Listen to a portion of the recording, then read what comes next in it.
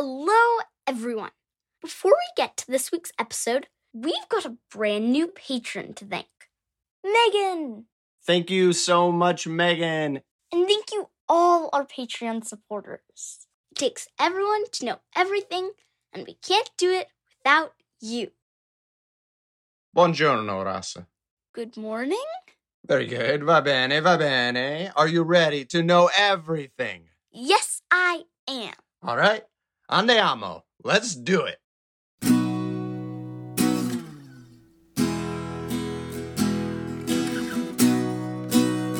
Today is our 100th episode of You Must Know Everything. Yay! And I want to use the occasion to teach you the single most surprising thing to me about having a kid. Wow, I'm intrigued. Tell me. Before you were born, Mom and I wondered which one of us you would be like, and in what ways. Would you be loud and crazy like Eileen, or quieter and calmer, which is more her style? Would you cook a lot like I do, or play music like her? What mix from us would you be of loner, leader, artist, or athlete? We even had an agreement. If you were like me, she'd take care of you more. If you were like her, I'd take care of you more. And who was I most like? That was the big surprise. It turns out a kid isn't just some mix of this from one parent and that from the other. You aren't half me and half her. You're a whole new person, 100% yourself. That is true. So, for example, we both love to read, and you do too, but you love crafts like drawing, sewing, glue gunning, and construction, and Mom and I don't really have a big interest or talent in either of those, do we? No. There's me, there's Mom, and there's you. 3 different people. Not 1.5 me's and 1.5 hers. And looking backward, this surprise should have been obvious. Why? Well, I knew I was my own person, not half my mom and half my dad.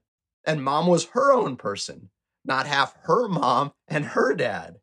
It drives a lot of adults crazy if you tell them they're just like their parents, but then we're surprised when kids turn out to be original, independent human beings too.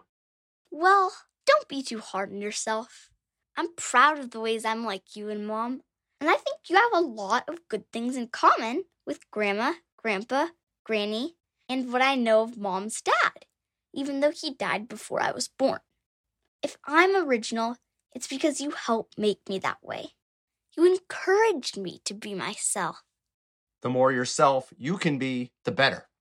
Aw, thanks, Dad. You too.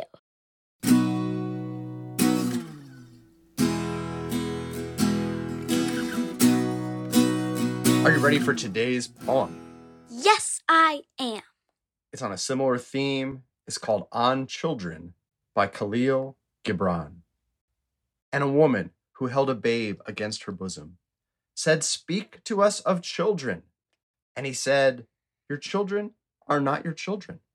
They are the sons and daughters of life's longing for itself. They come through you, but not from you. And though they are with you, yet they belong not to you. You may give them your love, but not your thoughts, for they have their own thoughts. You may house their bodies, but not their souls, for their souls dwell in the house of tomorrow, which you cannot visit, not even in your dreams. You may strive to be like them, but seek not to make them like you, for life goes not backward, nor tarries with yesterday. You are the bows from which your children as living arrows are sent forth.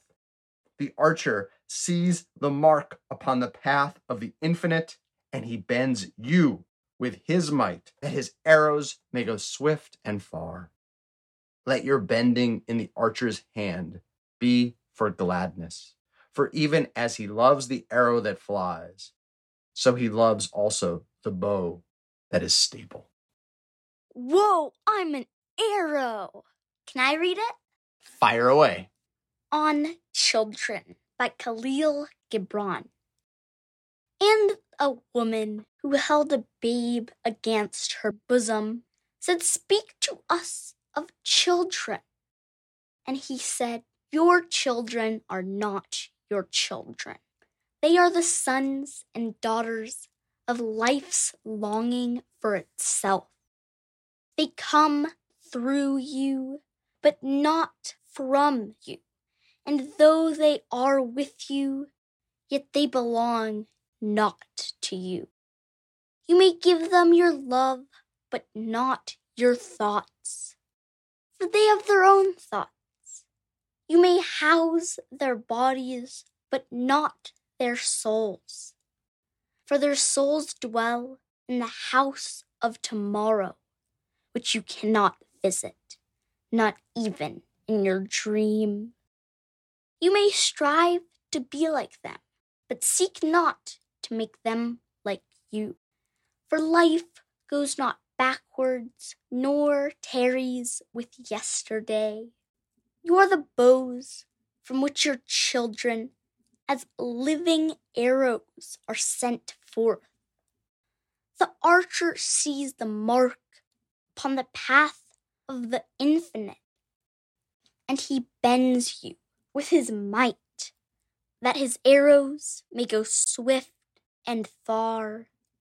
Let your bending in the archer's hand be for gladness, for even as he loves the arrow that flies, so he loves also the bow that is stable. Well shot, arrow. What is your favorite line in that poem? I like how he says, "They are in the house of tomorrow, which you cannot even visit in your dreams." So we shouldn't hold kids back. We should let them pull us forward or show the way to go. The bow of the parents with the arrow ready to spring forth of the children. He loves the arrow that flies. So fly ahead, kids. But for us parents, what's the advice? He loves also the bow that is stable. So our job is to be stable enough that you can shoot forth from us and we won't shake. We won't try to grab on and hold on to you. We won't try to change your shape. We'll be the ones that bend so you can fly.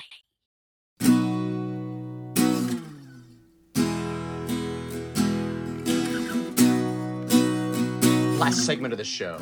Do you have a vexing question for me? Yes, I do.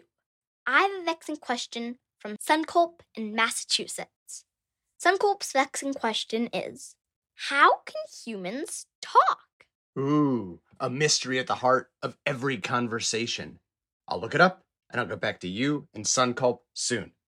I look forward to hearing how we're speaking right now.